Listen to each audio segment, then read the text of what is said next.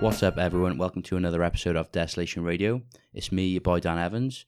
I'm joined, as always, by the boy Nathan Cush. What's up, Nath? Yep, good. How are you? You good? Yeah. Okay, good. Right, so we are joined today by our dear friend and comrade, Rob Griffiths. If you haven't listened to our previous episodes with Rob, then highly recommend you go back and listen to them because they've been very well received and they're very, very interesting. Rob is, a Marxist social theorist, a prolific author, the author of, amongst other books, Driven by Ideas, The Story of Aslef, S.O. Davis, A Socialist Faith, Killing No Murder, South Wales in the 1911 Railway Strike, Granite and Honey, The Life of Phil Paratin, Communist MP. Girl with a dragon tattoo. Yeah. His latest book is Marxist Das Kapital and Capitalism Today, which is an outstanding introduction to Marx's Das Kapital, and it's updated with work on increasing financialization of capital, and it looks at Piketty, and most famously, I guess, Rob is also the General Secretary of the Communist Party of Britain. That's a very drawn out introduction, but welcome, Rob. Yeah, pleased to be here. Okay, so today we're going to be talking about Brexit, or more specifically, left exit, Lexit, or People's Brexit, which is basically the policy of wanting to leave the EU, from the left, not the right, of which the Communist Party and Rob in particular has been, a leading proponent of, along with, I guess, the Labour leadership, particularly John McDonnell and Jeremy Corbyn. And so we're going to talk about this today, Rob, and it's only, I don't want people to think that, this is, like, what's the name for giving someone an easy ride, just a bunch of communists that hate the EU asking softball questions to the General Secretary of the Communist Party. But, so what I'm probably going to do for the most of it is affect a persona of, maybe an ultra Remainer, someone who's, hysterical, who's very into it. Maybe you've got your EU flag, jolly on. Pretend to be a Guardian reader. Yeah, try to get in the mind of a Guardian, your average Guardian reader. You're going to drape an EU flag over your shoulders. But on a serious note, though, a lot of our listeners are, passionately pro-Remain, and we, I like to think I definitely understand why. We understand that this is a very emotionally charged topic for people. What we will say is that, we get sort of pelters online for sort of talking about the EU, and what we want to encourage, and because there's a lot of people who are on the left who Remain, and it's important, we do talk about these issues through in a comradely way. So we're going to basically go through some of the key arguments against Lexit and for remaining in the European Union. But it might also be worth me sort of talking about myself, obviously, but talk about my own journey, because I think one of my criticisms of the Lexit argument or the position is maybe it hasn't grasped or appreciated the sense to which people are emotionally wedded to the idea of the EU. People don't necessarily have to have done much research into what the EU has done. So like myself, I remember I was in France watching the Euros in 2016 after the referendum. It was meant to come home and vote. I would have voted Remain, but there was a strike, with air traffic controller strike. I couldn't make it. And I remember being in France, and me and my friend were genuinely shocked and upset. And I just thought, well, this is a bad sign, we're leaving the EU. I spoiled my ballot because I didn't want to vote for it. Yeah, I practiced all day drawing a picture of Cthulhu. The devil god, is it? Yeah, God. Lovecraftian, god to end all gods. And then I successfully drew it on my ballot and took a picture. Good stuff, man. So I was equally kind of emotionally attached to it. Yeah. But because we spent 2 weeks in France. We'd had incredible hospitality. We'd been hanging out with people from, all parts of Europe, having a great time, having a laugh with them. There's no trouble. And out with Juncker, Wolfgang was there. Yeah, but I genuinely have to be honest. I was there and I was like, man, this is amazing. It did sort of feel this carnival party atmosphere where the Welsh everyone was loving us. And I thought, what have we sort of done? And thinking back, even though I've always been, for the majority of my life, I've considered myself to be a Marxist. I'd never really thought too much about the EU. I just, like a lot of people, I think, of a certain generation. Not saying you're of a different generation, Rob, but no, I probably am just about. But Rob transcends generations, doesn't he? But people timeless. But yeah, speaking as a young person, definitely speaking as a young person, I think people have grown up, traveling around Europe, with friends and family from Europe and partners from Europe and so on. Okay, don't brag. But loads of partners from Europe. People have definitely sort of started to associate, or in their hearts, the EU with progressive ideals. And if you've sort of got generally left of centre good politics, a lot of people just instinctively or intuitively, without really researching it too much, you just think the EU is a good thing. And you know, the way it's been marketed, and it's sort of turned into this, you know, nice club where people get to travel around a bit, you know, and make friends, and then that's what people think about it.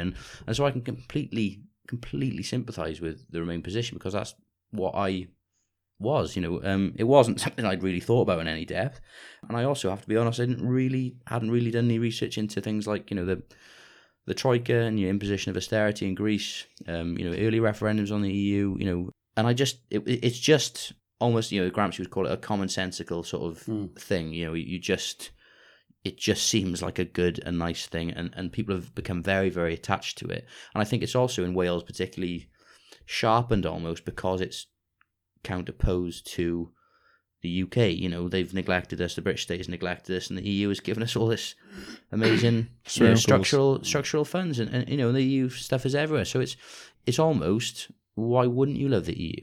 And I definitely think that the Lexit camp maybe hasn't really engaged with the emotional attachment people have to the EU, because it's all, I mean, I would, as I'm sure that this podcast will essentially prove, it's very easy to win the argument for the EU being bad, I think, on paper, you know, as a you know, a neoliberal institution, but it's harder to overcome the emotional attachment that people have to the idea of it, even if that's not the sort of reality. And that's what we've sort of, that's what I think, you know, Lexiters have to overcome. I'm also, I have to say, I mean, I am uncomfortable with some of the language used by groups like the Full Brexit, which has kind of descended into fairly nationalistic terms about they had a few mad passages in their latest sort of article.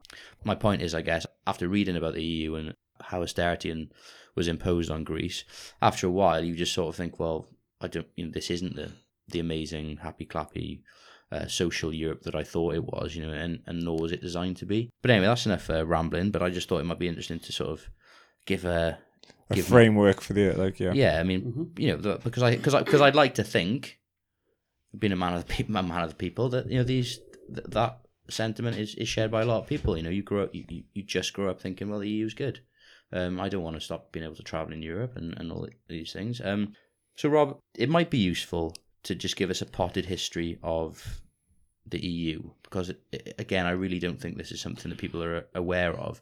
And I was under the impression that the EU was a project for post-war peace. Is that not the... Well, yeah, but before I show you just how awesome and succinct I can be, you raised a couple of very interesting considerations in your opening remarks, Dan.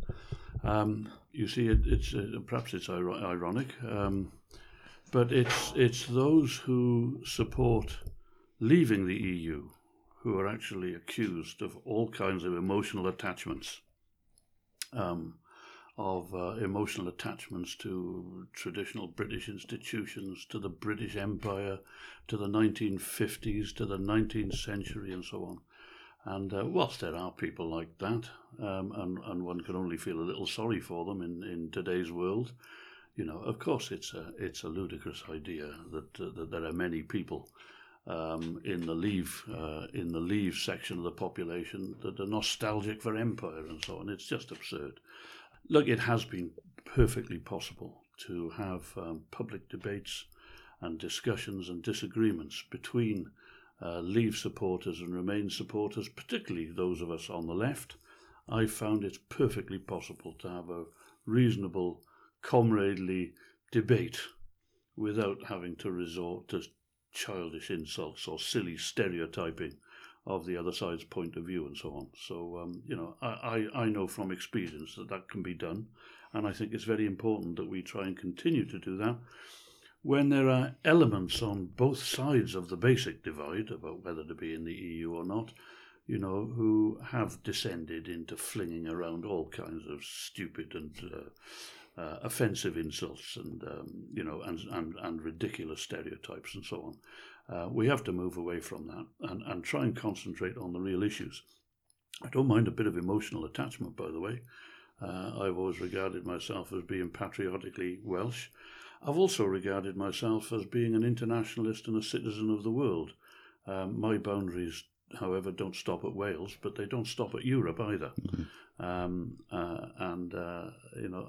I'm perfectly happy to, of course, accept that I'm a European. I've widely travelled throughout Europe. I have many friends and comrades in different countries. On a good night, after a bottle of wine, I can even hold some kind of rudimentary political conversation in French and so on. So, I'm certainly happy to be a European, but I think we've got to go much wider than that in the modern world. Well, the European Union, again, some of this is history that has been buried under decades of myth-making and so on. The original project for what was intended to become a United States of Europe began with the formation of the European Coal and Steel Community.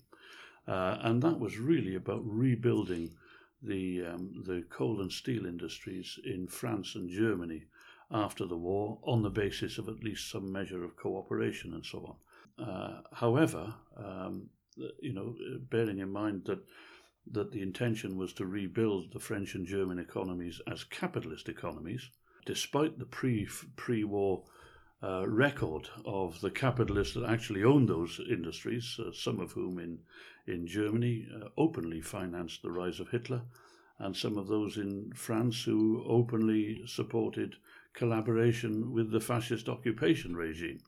There were elements in both countries that didn't want to see those basic industries back then nationalized, and they felt it was very important to band together to rebuild the coal and steel industries, the industrial base of much of Western Europe, on the basis of capitalist ownership, and that this could best be done through a European coal and steel community.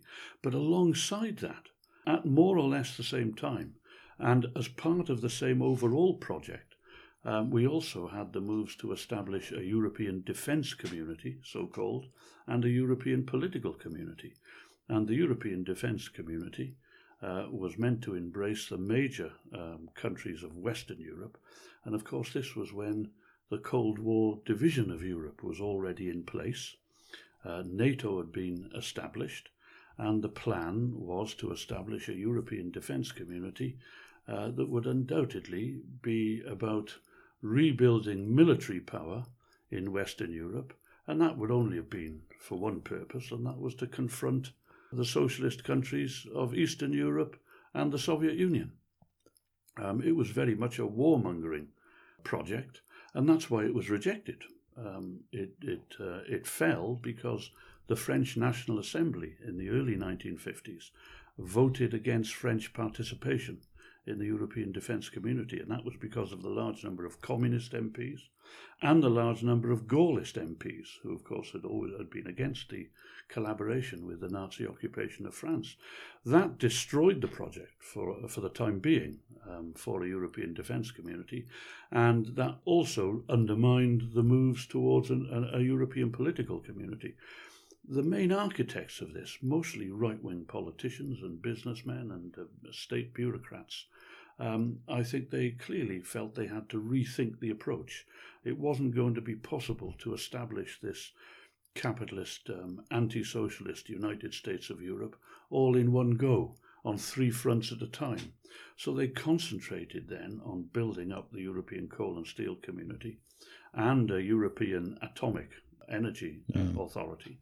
And then a little later in the 1950s, they made the moves to widen the economic European project with the formation of the European Economic Community. That was the Treaty of Rome, that was the Treaty of Rome in 1957, which makes no bones about the ideological basis of this prototype for a United States of Europe.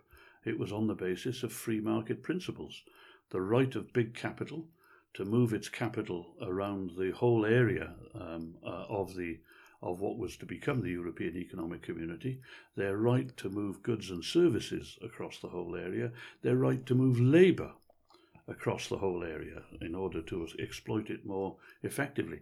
I was looking again, just to make sure my memory wasn't playing tricks with me, I was looking again at the Treaty of Rome just a few days ago.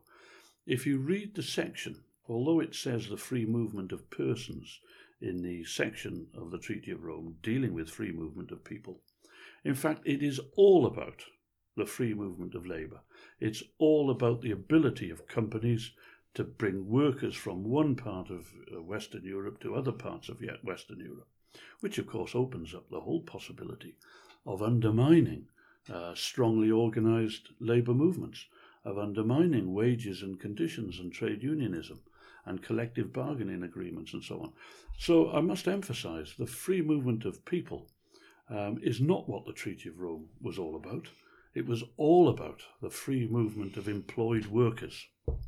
And, that has remained the main focus. Now, of course, as a spin-off, as a benefit, if you like, it's made travel much easier across Western Europe and now most of Europe and so on. But let's not run away with the idea that this was some wonderful, ideal that motivated the EU from the beginning. It didn't. It's always been a project of European big business. And, that is why the chief driving forces behind the whole European integration project have never been the parties of the left, certainly not of the genuine left. Every big business employers organisation in the whole of Europe supports the EU project. In Britain, the City of London, the Bank of England, most of the big merchant banks, the CBI, the Institute of Directors, the British Chambers of Commerce, even the Country Landowners Association, all the big forces of capital support EU membership because it's their project. They wrote the treaties, they've decided the rules, they've drawn up the directives. That provides really the main basis for the opposition of many of us on the left. I don't believe for a second that The Guardian or left Remainers speak for the left as a whole. In fact, the Ashcroft polling survey, by far the biggest ever done on why people voted as they did in June 2016, shows quite clearly that only a bare majority, but a slight majority of those in Britain, 39% of the voters, by the way, which I thought was quite encouraging, but a majority of those who regard themselves as anti-capitalists actually voted leave in the referendum. And I think there were very, very good class and left-wing and internationalist reasons for them doing so. Putting my jolly on hat on again, obviously... You blue and yellow, starred. And bearing in mind the responses that I've had, when I've tried to sort of talk about, the Treaty of Rome, would it not be understandable for the French, let's say, and other people involved in the reconstruction of Europe who've been through occupation, this huge sort of continent-wide trauma, would it not be, reasonable for them to want to rebuild and build links? Because I think in written and also in somewhere in the European coal and steel community, there was a mention of peace. I'm sure there was, and it was like peace through business or something along those lines. Oh well, we've had the proclamations of the peaceful intentions of everything from NATO to the European defence community that was scuppered, right up to the Treaty of Lisbon. And all the Protocol 10, which is all about the militarization of the European Union. Of course, they're always accompanied by protestations that it is all about, securing the peace and so on. But you mentioned the French. Again, like every country, the French people are not homogeneous. The main challenge for business and the political right in France for most of the decades after the end of the Second World War was to prevent the communists from taking power. And indeed across Europe as well. In the first French elections after the end of the war in 1945, the biggest party was the French Communist Party.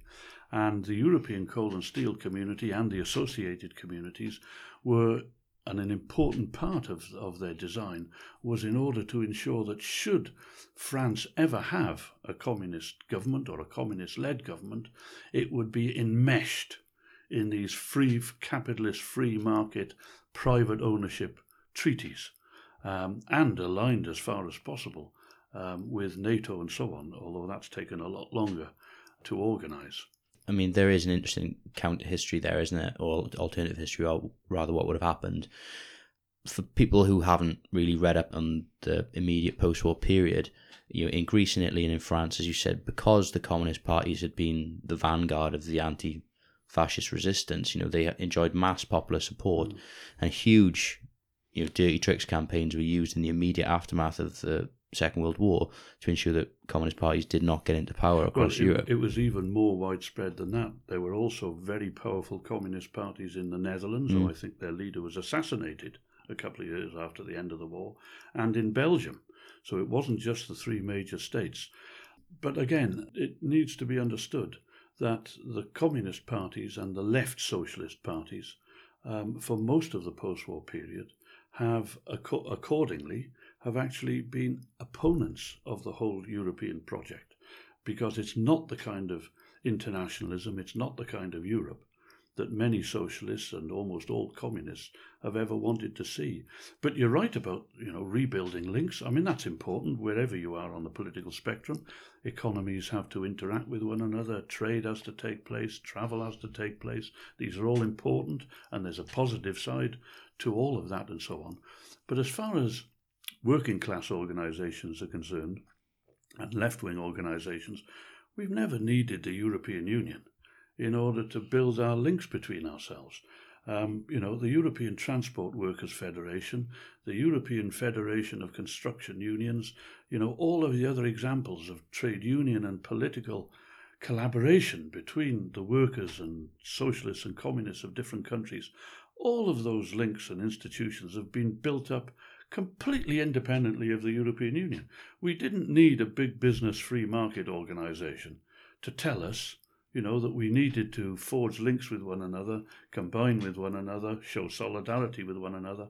That never, in fact, the European Union in many ways has acted wherever possible to undermine that. That has been done as a matter of necessity. It's been a great advance.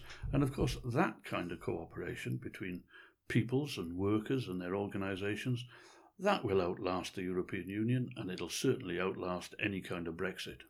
I was going to sort of save this question for the end, really, but I may as well sort of pose it to you now, Rob, while we're on the topic. I remember going on social media and saying, well, what has the European Union done or achieved? And people just will say peace in Europe, in particular, no war between France and Germany, because if you look at the history of Europe, I guess historically they've been the main two belligerents. And that's what people say. They'll say it's achieved peace. But internally, it's achieved peace in a continent which had hitherto been riven by conflict, not just in 1914 to 18 and 1939 to 1945, but for years and years and years, almost in continuous warfare. All throughout the previous centuries, and you wonder, peace in Europe does correlate with the foundation of the EU. There hasn't been a mass internal conflict. A whole number of quite profound developments have to come together before you're going to see a major war between two very powerful states. No, you're quite right. No, there hasn't been a war between France and Germany and so on. Is that due to the EU? Well, I think partly it's due to the ruling classes in those countries having a common enemy for most of the post-war period. And that was the socialist states of Eastern Europe and the Soviet Union, and they organised in NATO in order to prepare for any confrontation with that common enemy. And again, don't forget, this was all kept going as well by the Cold War mythology, that after losing 28 million people, the Soviet Union couldn't wait to lose a few score million more by pointlessly invading Western Europe. Complete nonsense. But this was all part of the Cold War myth. And I think part of the Cold War myth, is that the countries of Western Europe would have been slavering for war against one another if it hadn't have been for the coal and steel community and the EEC. Don't forget as well, the leading states of the EEC and now the European Union are powerful, have been colonial and imperialist powers themselves. They've exported a lot of their wars to other parts of the world, very wisely from their point of view, of course. But that's what they've concentrated on doing, and they have combined together very often in order to pursue that.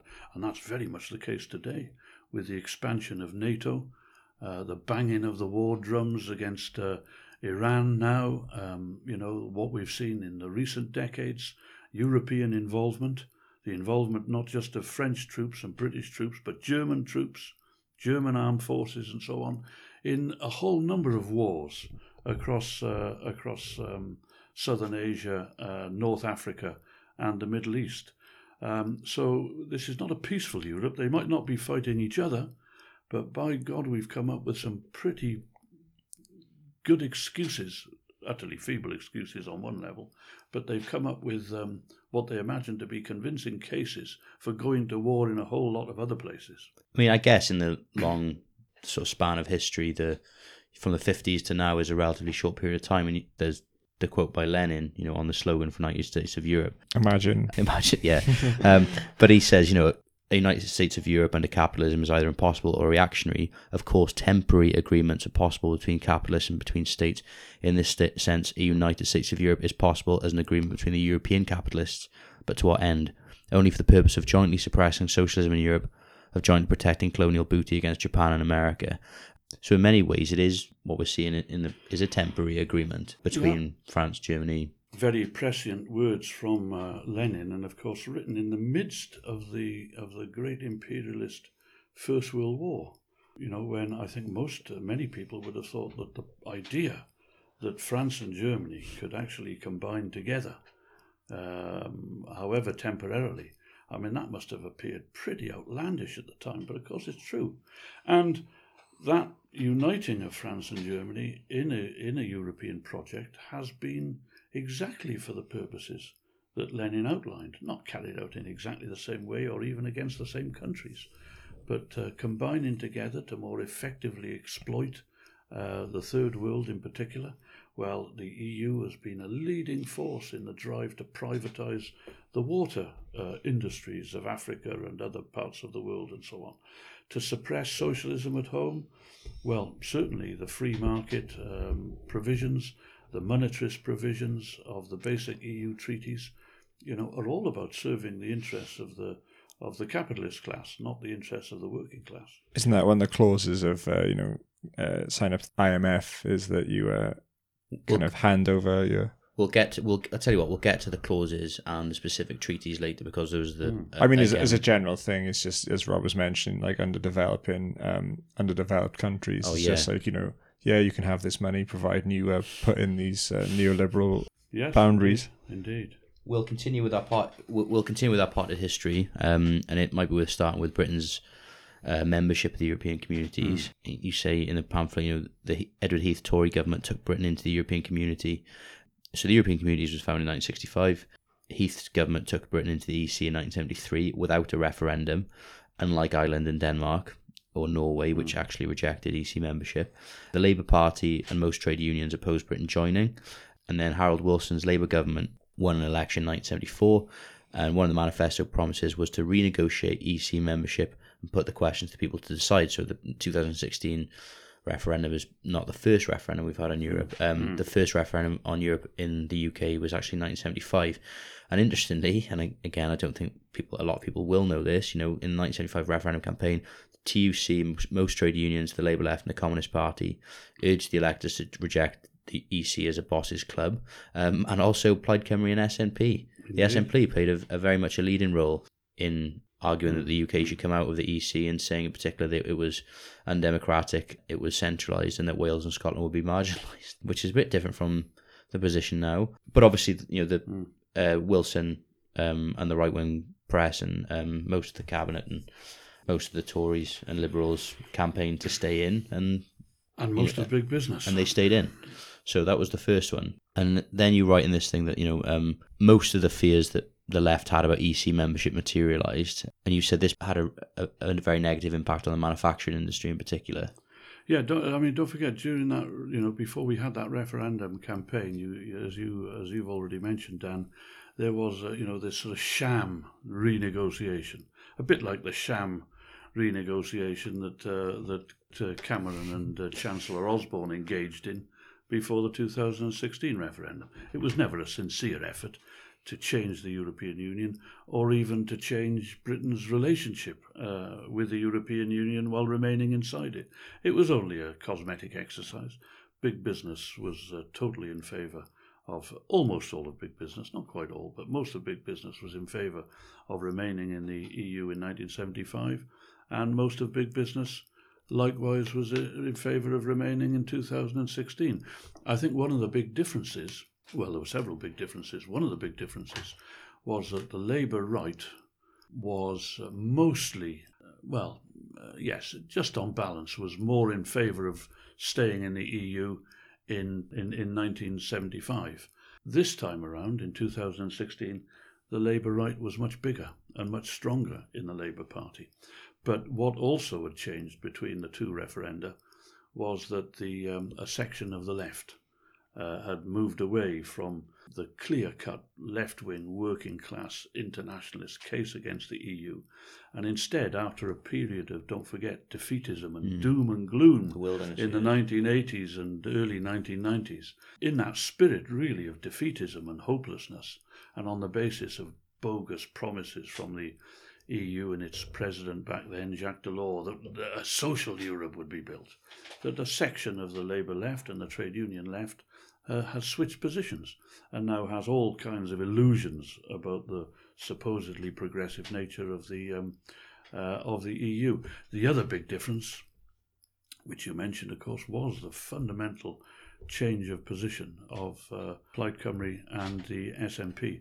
I mean, I was a research officer for Plaid Cymru back in the 70s, and we produced a very substantial document on just about every aspect of the EU's policies and history back in the early 1970s, and that made, I think, a compelling case, very much along the lines that Tony Benn was putting and Michael Foot was putting in Britain as a whole, but that put the case against EU membership. But all of that has changed. Plaid have, they've actually moved away from a position of believing in real sovereignty for the people of Wales. They're apparently content now that staying in the European Union would mean that many powers will remain in Brussels, whereas even under Theresa May's feeble withdrawal act, I think it's something like 64 areas of policy would see powers transferred from Brussels to the National Assembly in Cardiff, and Plaid Cymru are now saying, oh no, we don't want them, we'd rather stay in the EU. Which is quite extraordinary for a supposedly nationalist party. They don't believe in sovereignty anymore.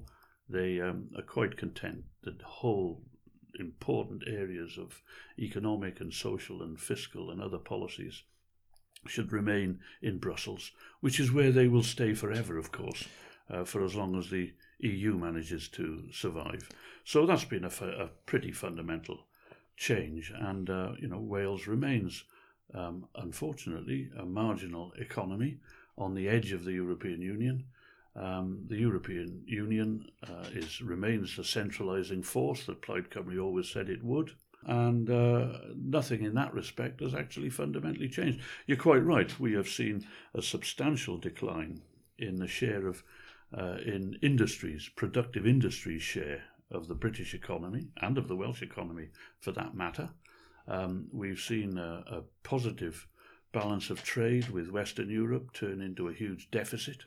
Explain that, please, Rob, for those of us who are not. Because a lot of the analysis of the. I mean, there's been a decline of heavy industry generally across much of the most developed parts of the world. That's true, but that decline has been steeper and swifter in Britain, and steeper and swifter still in the old traditional industrial parts of Britain.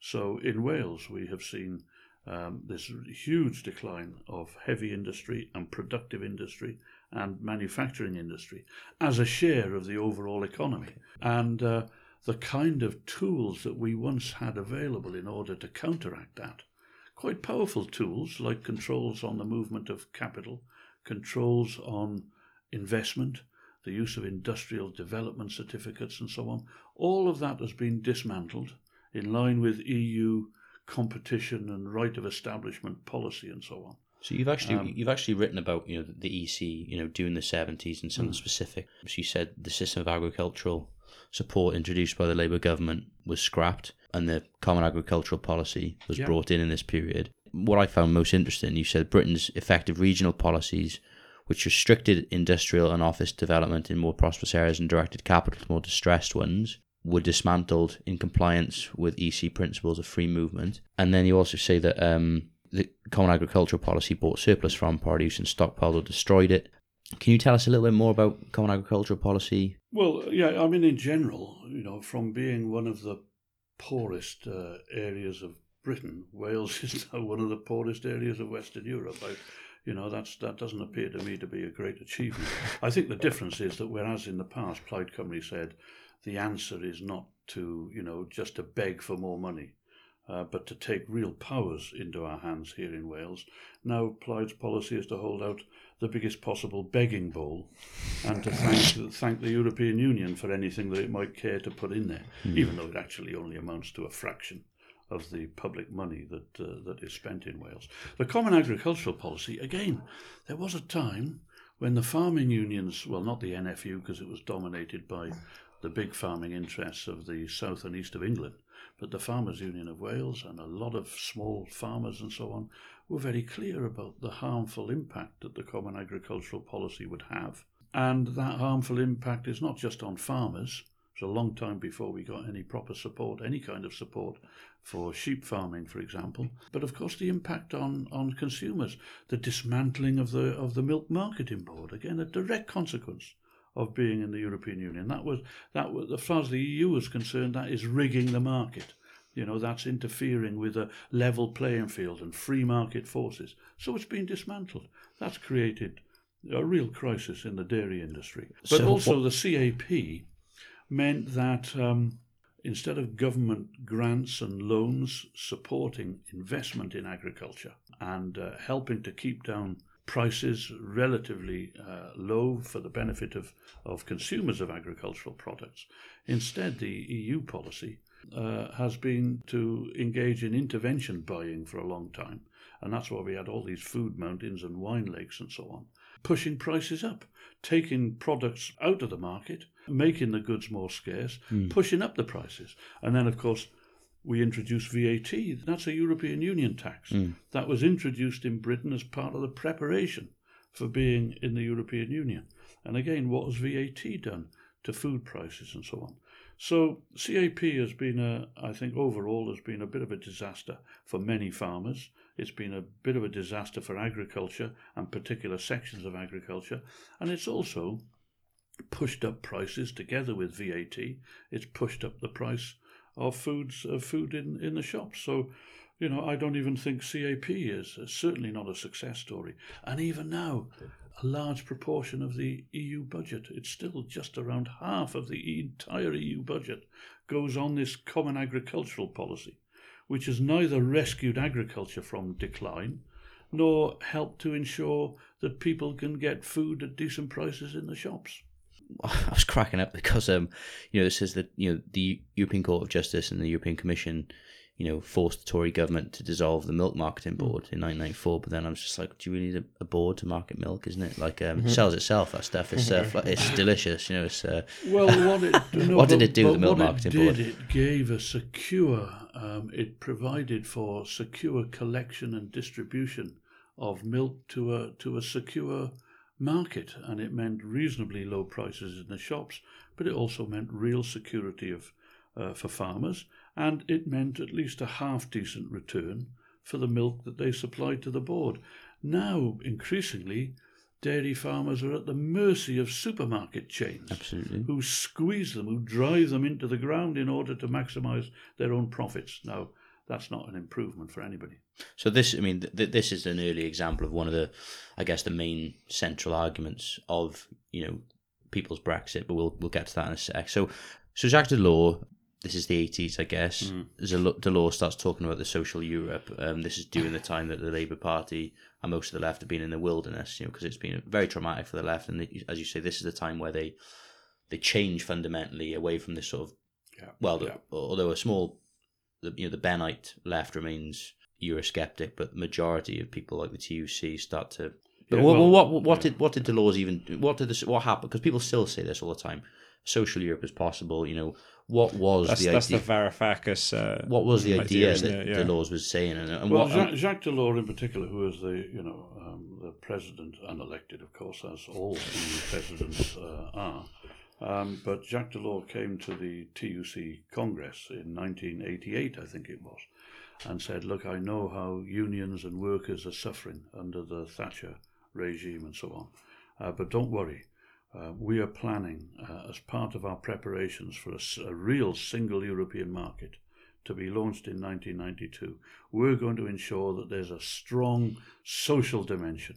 So all of those guarantees of employment and conditions and decent treatment and so on that you as workers and unions yearn for and have been taken away from you to some extent by the Thatcher government, we are going to guarantee that they will exist throughout the European Union." And because, if you may remember this, I mean, no, you're probably too young, but And you've got amnesia. After Thatcher had won several general elections, and we'd already seen the first of the anti-trade union laws, which the European Union, by the way, has never lifted a finger to protect us from. It was being said by the time that Delors came to Brighton, if I'm not mistaken, in 1988, it was being said quite seriously in Britain that there will never be another Labour government. It will be mathematically impossible. Never mind politically impossible. It'll be mathematically impossible to ever see a Labour government. That was being seriously argued. Could you argue, though, that they are correct in saying that in terms of New Labour? Well, yes, it's arguable. Well, in its first term or two, it was a slightly social democratic government, but it moved away from that. But the point is that when those unions met in that TUC conference, it was in a spirit of despair and defeatism. And so now they have this powerful figure saying, we are going to protect workers' interests, we're going to treasure the role of trade unions in a social Europe and so on. And so and they dropped their opposition, not all unions, but most unions dropped their opposition to the EU, and they swallowed it. And in return, I mean, something must have happened in the EU where did they start to introduce these amazing rights and things like that? It turned out, of course, that the increase in so-called social rights and so on. I mean, I'd say it was on paper. It wasn't even on paper, actually. It turned into very little. We did have some social legislation for a short period. We certainly had some improvements in some environmental matters, but this was nothing like the social revolution that Jacques Delors had given the impression would be created. And as it turned out, we had the Single European Act, we had the 1992 Single Market, overwhelmingly to the benefit of big business. But the Delors Social Europe, this is the genesis of this notion that we hear particularly in Wales, that the EU is the one that's given us all these rights, these amazing rights, and Westminster never has given anything. Well, look, if I'd have taught that when I was a history lecturer, I would have deserved to have been sacked. It's complete and utter nonsense, and nobody with any knowledge at all about the history of the labour movement in Britain or in the other countries of Europe would entertain that seriously. Almost all of the trade union and employment rights that we have in Britain are as the result of our own struggle, our own people, our own trade unions, usually Labour governments. That is what has won us. When the Employment Protection Act, the Trade Union and Labour Relations Act, the Health and Safety at Work Act, these were all fought for by the unions. And they were brought in, as I say, in most cases, the Minimum Wage Act, the Working Time Act, these were brought in by Labour governments. As a result of trade union campaigning, trade union pressure and so on. The idea that all of this has been bountifully handed down to us by the European Union doesn't bear examination for a second. And it's true as well in other countries. You really would not get away with telling the French working class and its trade union movement and its left parties that they have the European Union to thank for the rights that they've won. It's complete fantasy. Now, could a social Europe be a realistic prospect for the future? Could we really transform the European Union into something that serves the interests of workers and working class organisations and the people generally? Well, again, I'm afraid, if that was if that was a mirage in 1988, I mean, it's become a cruel fantasy by now. Who is going to enact that? Most of the communist and workers and left socialist parties in the European Union, those that had any illusions that the European Union could be transformed fundamentally, have almost all of them have dropped it.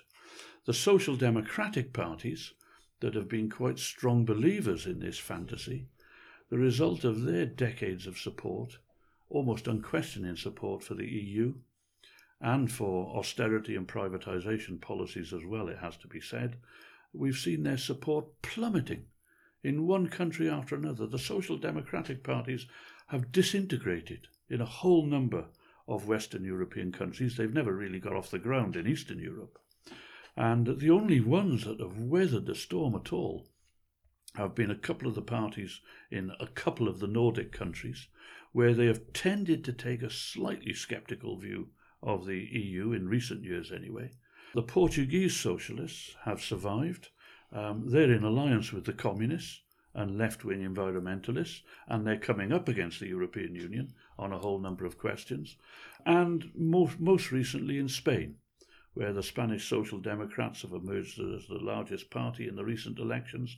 But again, they are going to have to rely on Podemos, which includes other left parties. It includes the Spanish communists and so on. But in other countries, the traditional social democratic parties, in Italy, in Greece, in Germany, in France, their votes are down to single figures in percentage terms. So who is going to carry out this transformation of the European Union in a progressive direction? It's the force is simply, you could have argued with some credibility for some brief periods in the 70s and 80s and even early 90s that it might be possible to assemble the coalition necessary. But even then, you're going to have to elect left-of-centre governments more or less simultaneously across large parts of Western Europe in order to even make that remotely possible. It's simply not going to happen. We'll talk about the institutions that bring the EU together in a sec. It's worth talking, Rob. Well, it's worth mentioning even that this my understanding of Thatcher and the EU was the no speech. No. But I didn't really realise that she was so pro-Europe, and she only sort of got cold feet when she actually gets cold feet when she thinks that there might be a possibility of the social Europe. She got cold feet when she died as well. And when she died, yeah. But she, I think she was becoming, I mean, I don't want to turn this into a sort of psychiatric examination, but I think she was becoming a little unhinged and paranoid towards the end of her political career. I think she overestimated. She might have swallowed some of Jacques Delors' left-sounding rhetoric as well. But of course, she was also an enthusiastic supporter of the Single European Act and of the Single European Market, which created, the market that would be dominated by market forces. And by market forces, of course, in reality, we mean monopoly forces. We mean the giant corporations. She was all for that. I think it was, first of all, she probably overestimated the possibility of any kind of real social Europe. I think as well there was the question of sovereignty, and the issue of sovereignty not so much on economic matters but on political and military matters. There's always been a section of the Tory party that has believed that a united Europe could become an alternative to Britain's alliance with the United States, with US imperialism. And who thought that we should not go too far with European integration, because they didn't want to see the European Union becoming a serious rival to the United States. Now, if that was a remote possibility at one time, again, that has ended, because first of all, a lot of the new member states of the EU in Eastern Europe are very pro-US and pro the alliance with the United States. And secondly, the European Union, as a result of the Lisbon Treaty, has now explicitly adopted alignment with NATO policy as part of the common foreign and defence policy of the EU. And I think as well there were a series of European court judgments that Thatcher felt impinged a little on the freedom to carry on in Britain as she had been carrying on. Even any concessions, there was some social legislation in the EU, there was some environmental legislation that did impinge a little bit on the rights of big business to do as it pleased. And Thatcher came to believe that she was in such a strong position in Britain that the right, the neoliberal right in Britain, was now so strong it didn't have to bother with these concessions. They had defeated the working class movement, the labour movement in Britain. Who needs the European Union to force us into making any concessions at all? So I think that's how that division grew up. And it continues. There's a section of the Tory party today, the Brexiteers. They believe that even the minimal social legislation of the EU is too much of a concession to the labour movement and to ordinary people and to working class people in Britain. And therefore they have this equally, I think, deranged idea that if we're not in the EU, we'd be able to create this free market nirvana for big business in alliance with the United States, a sort of offshore Singapore and so on. I don't think that's true either. A lot of Remainers believe, that the far right in Britain is really that powerful. I don't believe it for a second. Well, why don't you believe that? Because, first of all, we have seen a shift. We have seen a little bit of a shift to the left in Britain over recent years. That was reflected, of course, in the rise of Corbyn to his position in the Labour Party. We saw the reaction against austerity with the launch of the People's Assembly and some big demonstrations. The whole battle against austerity, in terms of the battle of ideas anyway, I think has seen terrific progress by the left. So I certainly don't believe, that the far right will sweep all before it in a Brexit Britain. I don't think there's any basis. In fact, the immediate result of the Leave vote was not the complete triumph of the far right in Britain. It was the disintegration of UKIP and the rise of Corbyn and the left. That was completely the opposite to what many Remainers were predicting. But unfortunately, the campaign to sabotage Brexit, in fact, has helped to revive UKIP. I mean, UKIP and Nigel Farage, they were dead in the water a year ago.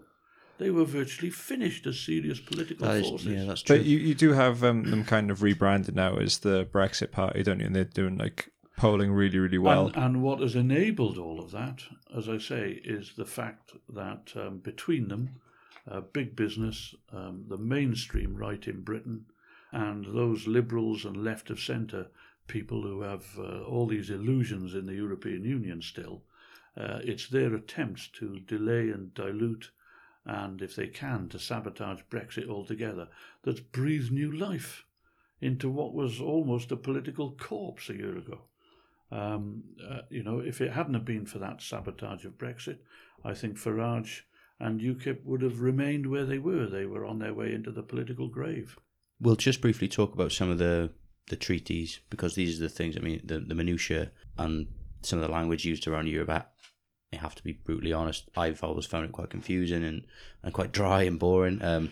Luckily, you don't, Rob. So you've explained it. You've explained. The treaty on the functioning of the European Union. Rob eats 7 crackers a day. Just don't affect him. It's my bedtime reading. But you talk about 1992. We've got the Maastricht Treaty, and the Maastricht Treaty is. Would you say this is the start of the next phase of the EU after the EC? You said it. The Maastricht Treaty is the start of the European single European currency, and then a tight monetarist financial policy, competitive market economy.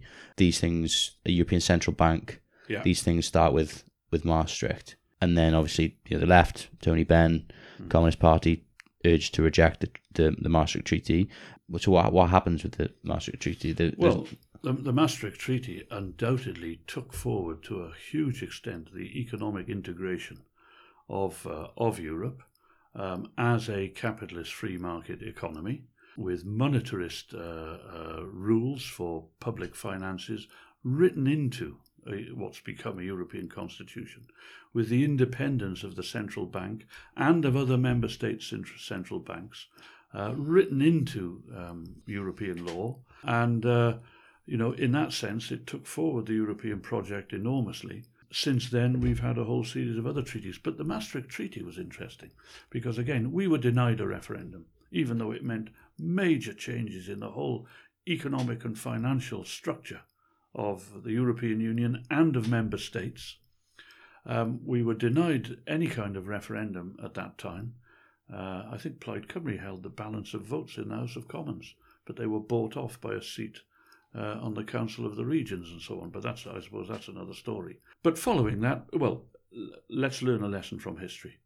In France, the Communist Party led the campaign for a referendum in France on the Maastricht Treaty. They managed to secure that referendum. They almost won it. But having not quite won it, the leadership of the French Communist Party then decided to give up the struggle on the EU and said, we have to accept now France is always going to be in the European Union. There's nothing more. Let's concentrate on changing the European Union. Well, the French fascists, the French National Front, must have thought all of their Christmases had come at once, because now the French Communist Party, which like the left in Britain had led the anti-EU movement, handed the whole issue over to the right and the far right, who then were able to wrap themselves in the French flag, forget all of the class reasons for opposing the EU and all of the internationalist reasons for opposing the EU, reconfigure all of that and make a nationalist appeal for opposing the EU. And of course, ever since then, we have seen the remorseless rise of the National Front in France and the continuing decline of the Communist Party in France. There's a lesson for the left there, because we did something similar when the Labour movement fell for the blandishments of Jacques Delors. The result has been that it's the right that is now primarily identified with the cause of British sovereignty, of independence, of self-government, of democracy, and of opposition to the EU. And I think that's been a disaster. It's strengthened the right, it's given the right, the far right in particular, a whole basis on which to appeal to patriotic sentiment and to nationalistic sentiment. So I'm afraid, we're in real danger of continuing that mistake, perhaps not on quite the spectacular scale that happened in France. But I think that, unfortunately, we've handed the issue to the right in Britain, the far right in particular, and they're making the most of it. You've then got the 1997 Amsterdam Treaty. Mm-hmm. This includes the Stability and Growth Pact, which has become quite famous now. More monetarism, yeah. And the Stability and Growth Pact demands limits to government fiscal deficits, debt of 3% and 60% of GDP. Yeah. And as you said, borrowing cannot exceed 3%. Yeah, 3%. Now of government expenditure, and debt cannot 3% of GDP, and public sector debt cannot exceed 60% of GDP. So, as a Jolyon hat again, why is that a bad thing? Surely should we really be having fiscal deficits and debts? Well, there are times, especially when interest rates are low, historically low. There are times when it is very much in an economy's interest and a country's interest and the interests of workers, of ordinary people. There are times when it's worth borrowing in order to invest strategically in infrastructure, in public services, in productive industry, in manufacturing in particular. But of course, all this runs quite contrary to the monetarist philosophy that was embedded in the Amsterdam Treaty. And the point is this, outside the EU, governments are elected, and they're elected on a manifesto, and we can elect a government with a monetarist policy, we can elect a government with an expansionist policy, we can elect a government that says, no, we're not going to allow freedom to the Bank of England to do what it likes with interest rates, or we can elect a government that says, we're going to make sure that the Bank of England manipulates interest rates in line with our policies, in line with people's interests, putting full employment above fighting inflation and so on. The point is that governments can change those policies. Inside the EU, and particularly inside the Eurozone, those monetarist policies are written into constitutional law, which is quite different from policies and laws that could be simply repealed by one government and reinstated by another, amended by this government, scrapped altogether by another government. It's like the free market economy. The open market economy is named 5 times in the fundamental treaties of the European Union as being the economic basis of the European Union. Now, I know we have right-wing governments here that believe strongly in free markets and market forces, but it's not written into the British Constitution. You know, it is possible for governments to come in, as we would hope would be the case with a Labour government led by Jeremy Corbyn. It's quite possible for governments to change those policies. But in the European Union, these are now matters of constitutional law that can only be repealed by changing the fundamental treaties of the European Union, which requires the unanimous consent of every member state. That's a quite different situation to be in. That's being locked into a capitalist jungle. And as you say, I mean, every government now has to submit an annual convergence programme to the EU Commission, which actually sets about how it's going about implementing the deficit reduction strategy to achieve these sort of targets. You've then got the update there, right, Dan. okay. In fact, Britain has now been exempted.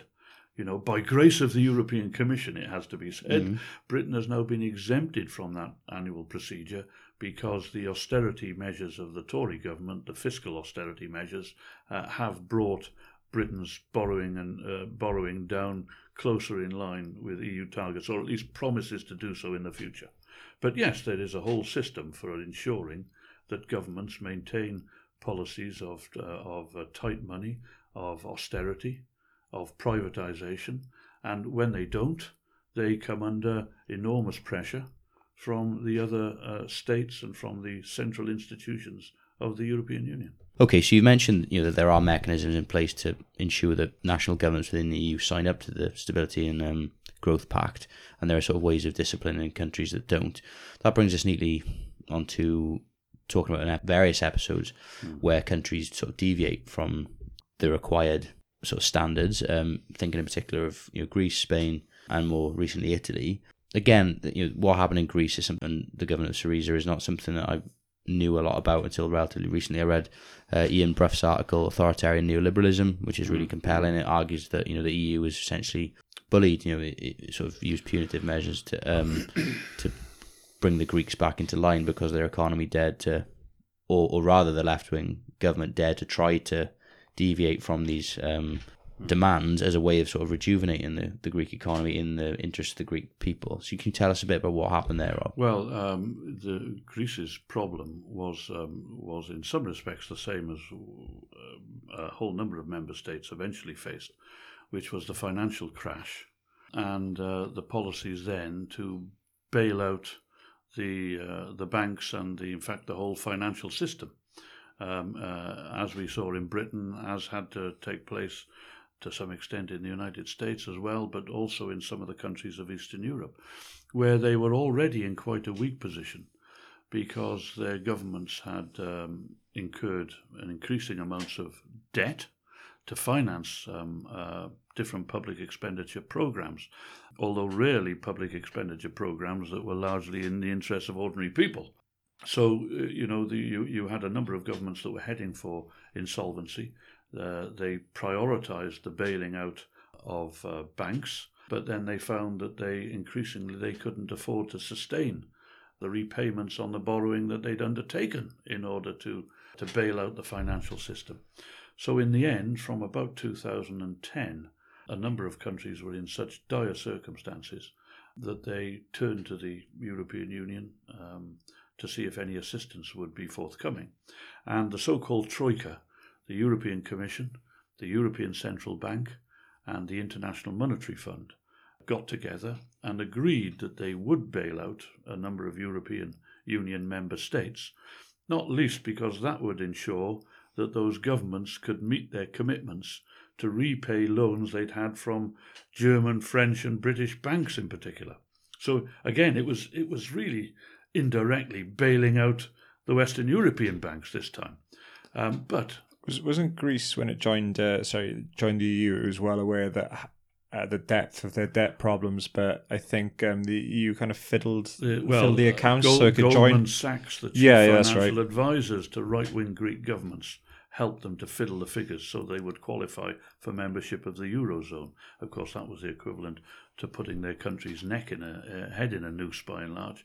Anyway, the Troika agreed that it would provide bailout money, but at a price.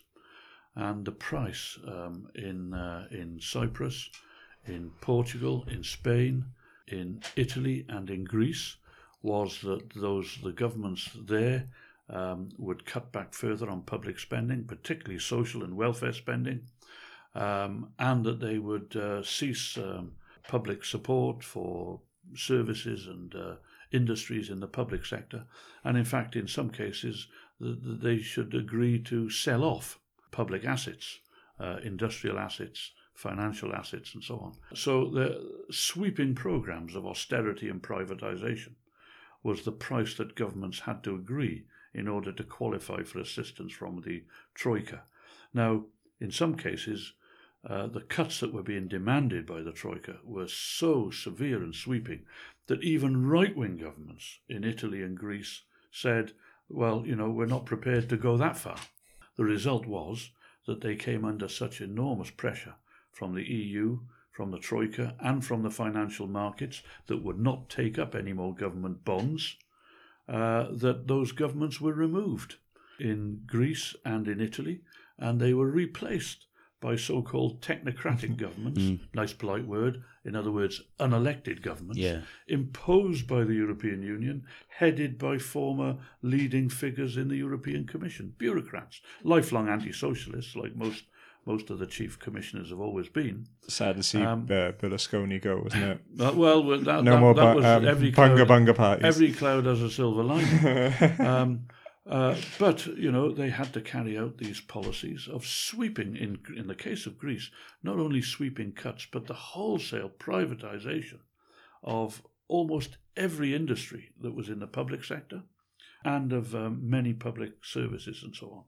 So these have been punishment beatings demanded by the Troika, but within the Troika. Even then, Christine Lagarde, the head of the IMF, was shocked when she saw what the two EU institutions were demanding in terms of austerity and privatization. She thought they were so harsh, there was every danger they could produce a strong counter-reaction. Nevertheless, the Greek government, the Syriza government, collapsed, folded completely. In order to stay in office, they gave in entirely in the end to the EU demands.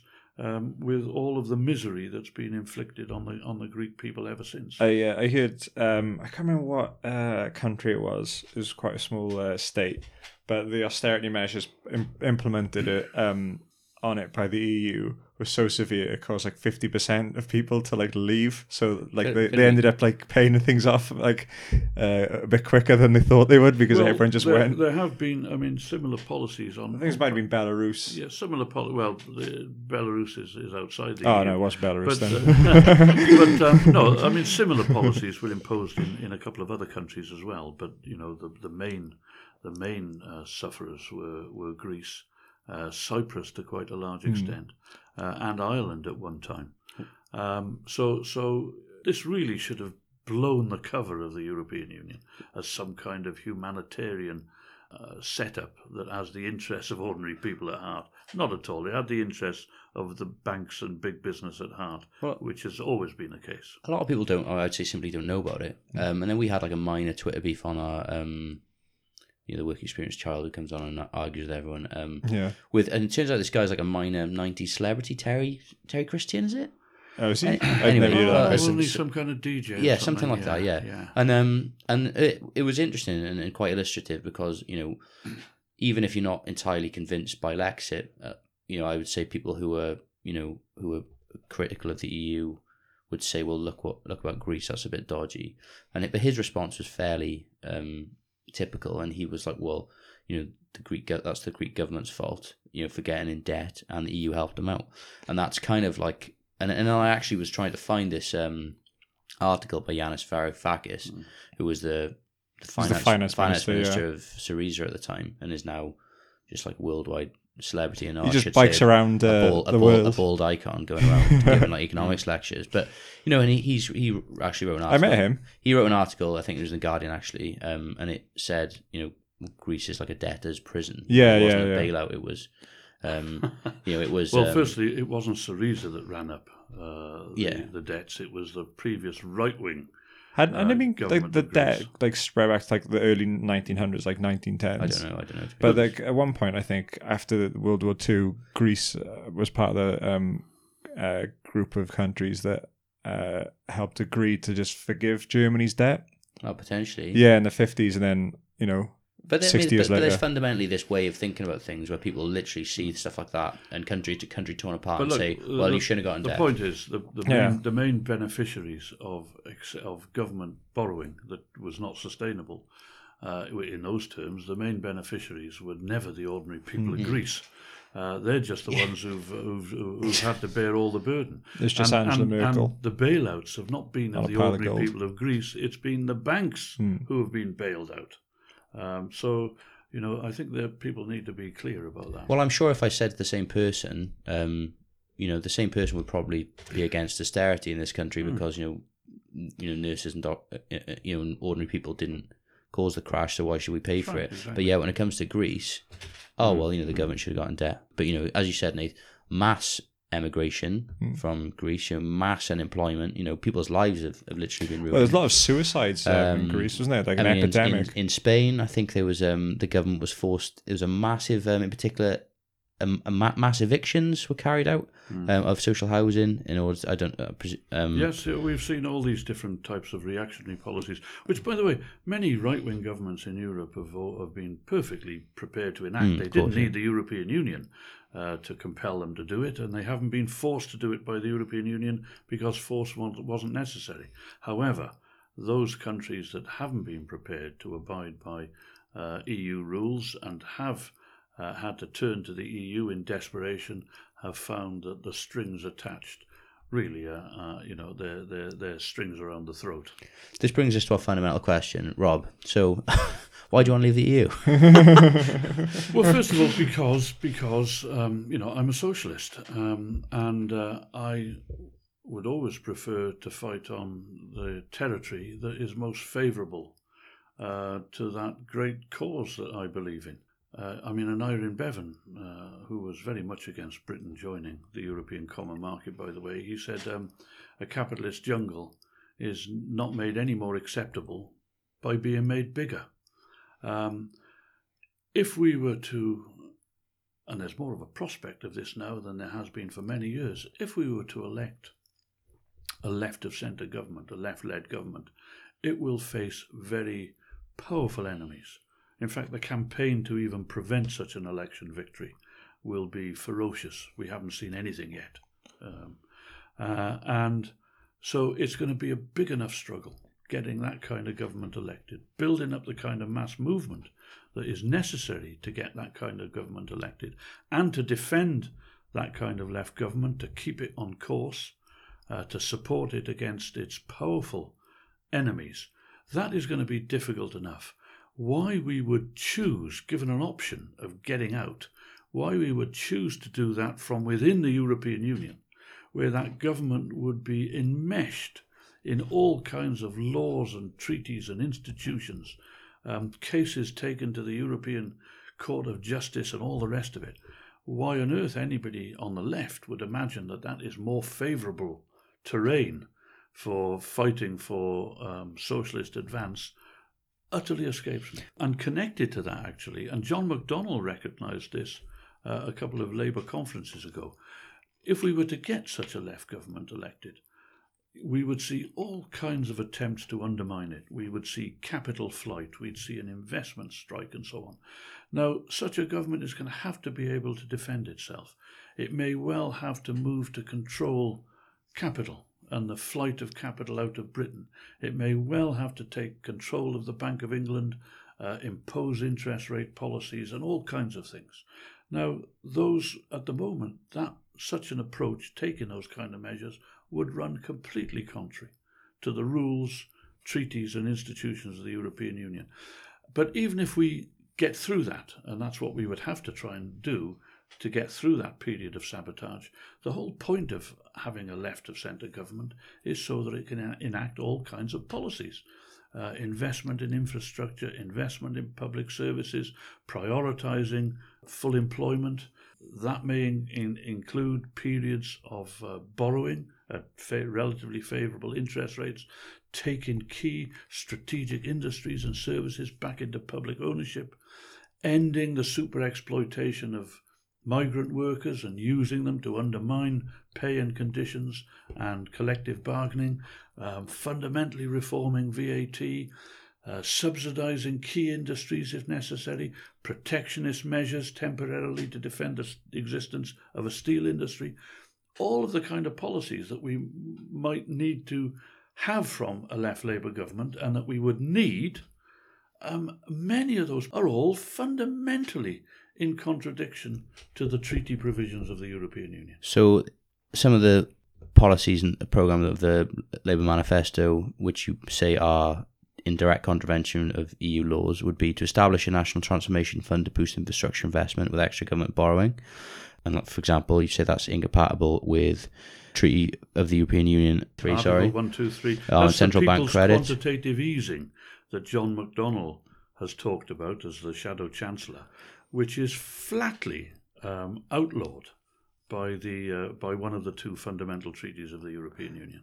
Establish a national investment bank and regional development banks to support small businesses, cooperatives, research and development and innovation. So that's in the Labour Manifesto, and that contradicts 106, 107, so which is the rules on state aid. Actually, the state aid issue is a really interesting one, because on social media, the railways are the particular is always the sticking point, because I will say, well, we want to nationalise the railways and utilities, gas and water, socialism, I guess. But people would, and people say, well, how can you say that's not, allowed when you've got state-run railways in Germany and France and other countries? I think, unfortunately, some on the left who oppose EU membership, I think, it doesn't help our case to overstate it. It is a fact that nationalisation is allowed at present under EU law, and public ownership of industries and services is allowed under EU law. But what is not allowed are a whole number of policies that you would want to apply to those industries and services in the public sector, because they would contravene laws, the competition rules of the EU. They might involve discrimination against non-domestic participants in that particular market, might run counter to the right of establishment, whereby any company from across Europe has the right to establish anywhere else in the European Union. It may run counter to controls on the export of capital, so that you redirect investment away from property and cheap labour and cheap resources around the world into the kind of development that we need to see here in Wales and here in Britain. It's what you might want to do and would need to do with public ownership that is actually outlawed.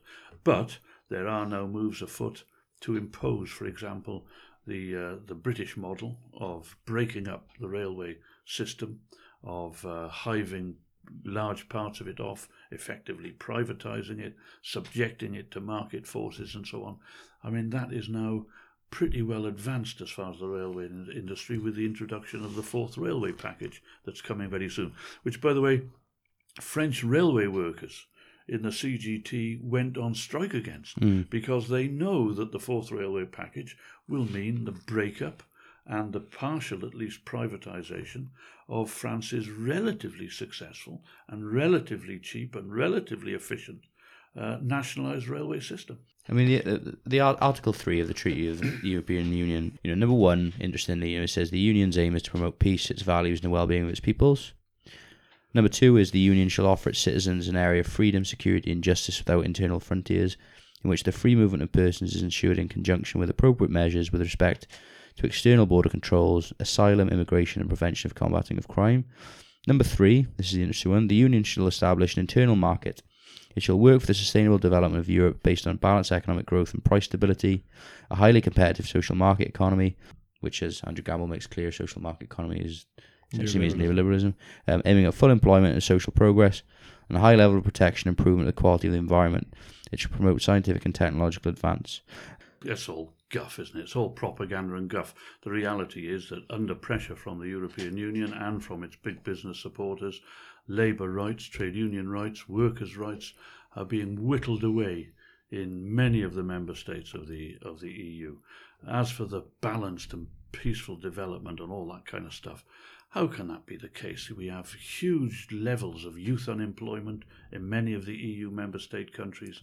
We have large-scale migration of workers who can't find work. I mean, do we imagine that all of our Polish friends who've come to settle in Britain, I see nothing wrong with that at all, but do we imagine that all of them were happy to leave Poland, wanted to leave their families behind, wanted to leave their friends and their local communities behind?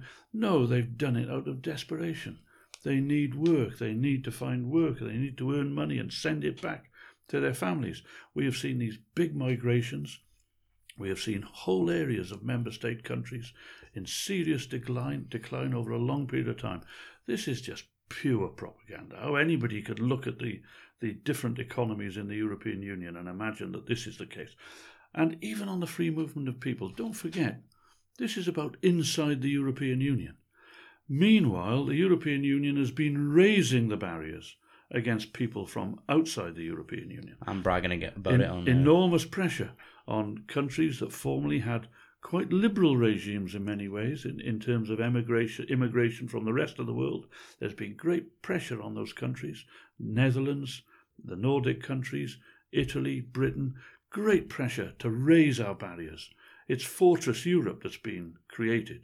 And then, of course, there was the dirty deal done with Turkey in 2016, whereby those desperate people, fortunate enough to reach the shores of Greece, are rounded up and dumped in camps in Turkey. And in return for incarcerating them, we pay Turkey an enormous amount of money in order to keep them there. And Turkey is now even stopping people inside Syria who want to try and get to Europe by putting them in camps there. I mean, the whole idea that the European Union is some wonderful internationalist, humanitarian project, at the same time as we have seen these barriers go up against people from elsewhere in the world, is nonsense. And of course, that's one reason, by the way, when I was campaigning against the European Union in the referendum in 2016, very often I was sharing platforms with leading members of the Indian Workers Association, of the Bangladeshi Workers' Council and so on, who also oppose the EU because they can recognise a white imperialist Fortress Europe when they see it, and which prevents their families from joining them. It prevents the uniting of their families from the Asian subcontinent, and that's also the case, of course, with families from the Caribbean and the rest of it. One of the interesting things about migration and immigration, I mean, I won't necessarily get into the issue here. It's when people talk about immigration and they talk about the NHS is run by immigrants and things like that, or my builder is Polish and these things, and yes, absolutely these are people rubbing along is fantastic, but as you said, I mean, migration in many ways is based on the underdevelopment of like accession states and things like that, and those countries need their skilled workers there, and the experience of migration is traumatic. Of having to leave your country to find work is not a good thing. I mean, we have the debate in Wales about we've got a generation of people who have to go to England to find work. It would be a stupid argument really for people in England to go, well, this is fantastic because we've got all these Welsh people moving to London. Isn't that great? Whereas, the reality is we need them back in Wales. Well, those things are the consequences of allowing capitalist free market forces to let rip. And the point is that governments need to have the powers and the resources to invest in their own economies, to keep those there in work who want to stay. I'm not saying people should be imprisoned in their own countries. People will want to travel and work abroad. Absolutely fine with that. We can do that. We don't have to be in the European Union for that to happen, by the way. But the problem is that the European Union has been EU membership and allowing this capitalist jungle to spread across Europe, written into the treaties of the EU, has meant that many of the kind of policies and the financial policies that would allow governments to invest in their economies and to build them up, that has all been dismantled and outlawed. So, the European Union is not providing stable, balanced economic development in many parts of the Union, and especially not in Eastern Europe, that allows people to have a genuine choice as to whether they want to work in their own communities and their own country, or whether they want to travel to work. Rob, do you want a hard Brexit? I think we need to be free of all of the single market rules and provisions. I think we need to be free to negotiate mutually beneficial trade deals. Not particularly, certainly not neoliberal trade deals with the United States. That's something the European Union wants to do, by the way. The European Union was responsible for TTIP with TTIP. Trump. And in fact, the European Union is now in exploratory talks with the Trump regime to reinstate some kind of TTIP free market agreement where corporations can take governments to court, as the EU agreement with Canada now allows corporations to take governments to court. So I want to see I'd want to see a future government in Britain, especially a left and progressive government. I want to see it completely free of EU restrictions so that it can carry out progressive policies, left-wing policies, and negotiate mutually beneficial policies with third world countries, with China, with other countries around the world. I think regaining sovereignty is going to be absolutely essential if we're going to have that kind of government here in Britain. Do you think, would it not lead to chaos, though? I mean, let's think about the trope about not just the ports at Dover and being backed up for miles. It would crash the British economy. People are, justifiably scared about things like, the diabetes medication is not made in appropriate amounts in the UK, and people are going to be starved of their insulin.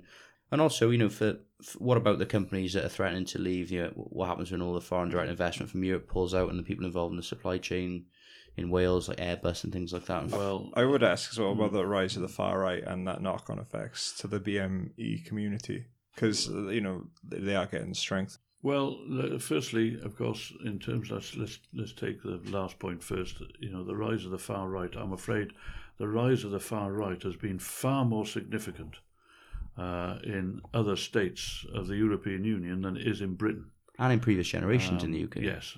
And, we now have extreme right-wing and even fascists in government in some European Union countries. Now, I'm not saying we turn our back on that. I'm not saying we shouldn't be part of international efforts. And certainly the Communist Party has very close links with left-wing and anti-fascist and communist organisations across the European Union and much further afield. We shouldn't turn our back on that.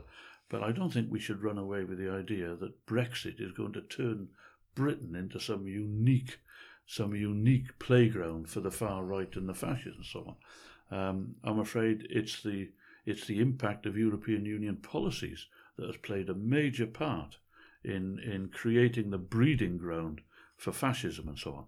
I don't think Britain is seriously in danger. We have fascists, we have racists, we have racist attacks. I've spent 40 years and more in the anti-fascist and anti-racist movement. We've always got to be vigilant. We've always got to combat it. We've got to unite to combat it as well, by the way, whatever our views on the European Union.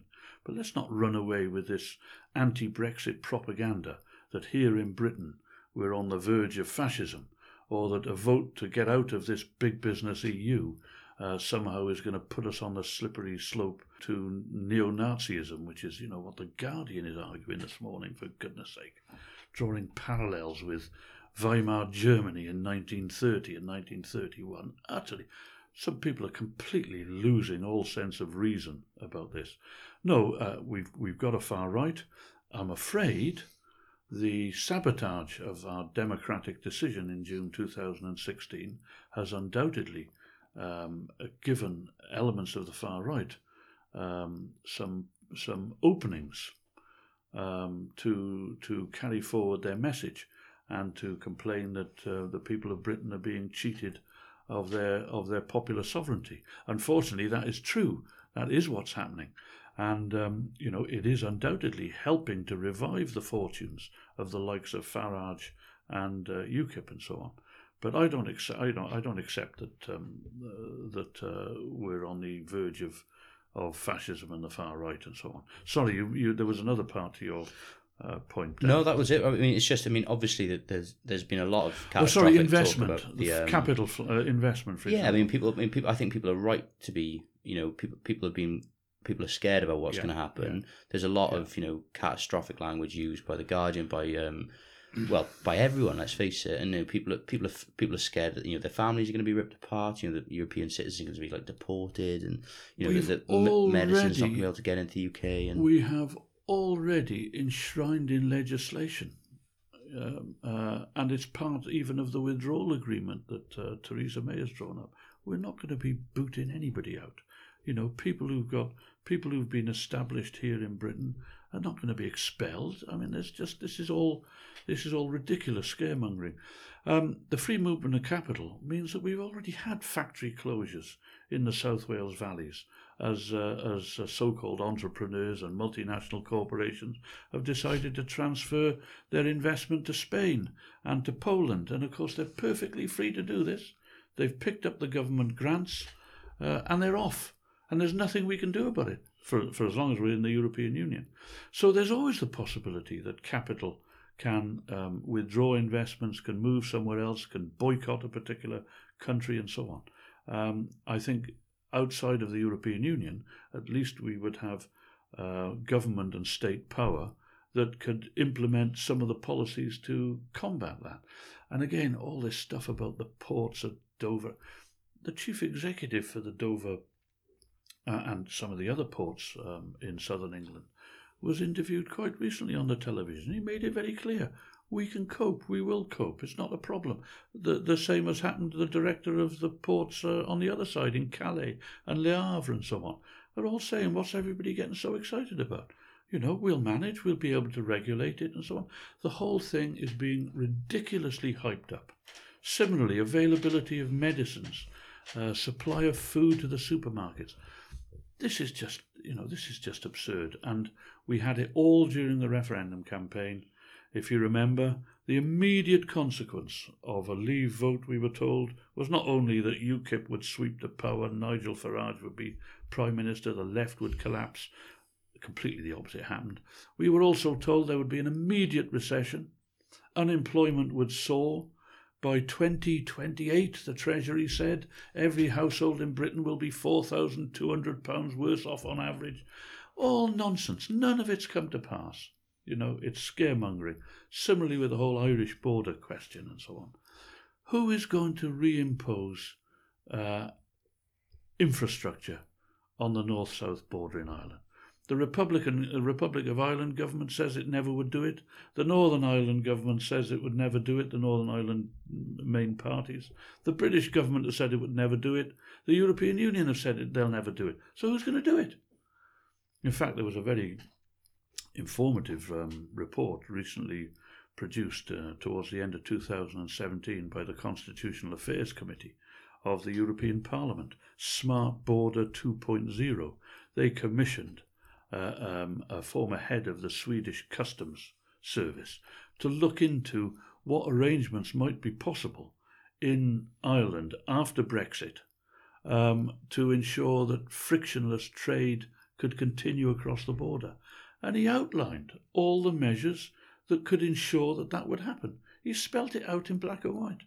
So all of this is just to frighten people into abandoning the vote that was cast in 2016 for popular sovereignty, for the return of powers, full powers of self-government, not only to the Parliament in Westminster, but to the national new powers, 64 new powers for the National Assembly in Wales, spelt out in great detail. Well, I'm in favour of bringing those powers back from Brussels to Westminster and Cardiff and Edinburgh. And the strangest thing of all is that it seems to be the Liberal Democrats, the SNP, Plaid Cymru and the Greens who want all of those powers to remain in Brussels. Rob, absolutely fantastic. Thanks so much for coming on. Nathan, shout-outs? I can't think of any, so shout out to Kurt Russell, as always. Standard one. Yeah. Yeah, shout out to my friends and family. Okay, thanks very much for Any listening. shout outs to you, Rob? Oh, sorry, Rob. Yeah, any shout-outs? I'm trying to think how many of my friends and family may still be awake. So they've heard it all before. They've heard all this before, so I won't embarrass anybody by making any shout outs. Thanks so much, guys. Right. Chat to you soon. Cheers. Bye. Bye. Well, I'm gonna go build my own theme park with blackjack and hookers. In fact, forget the park.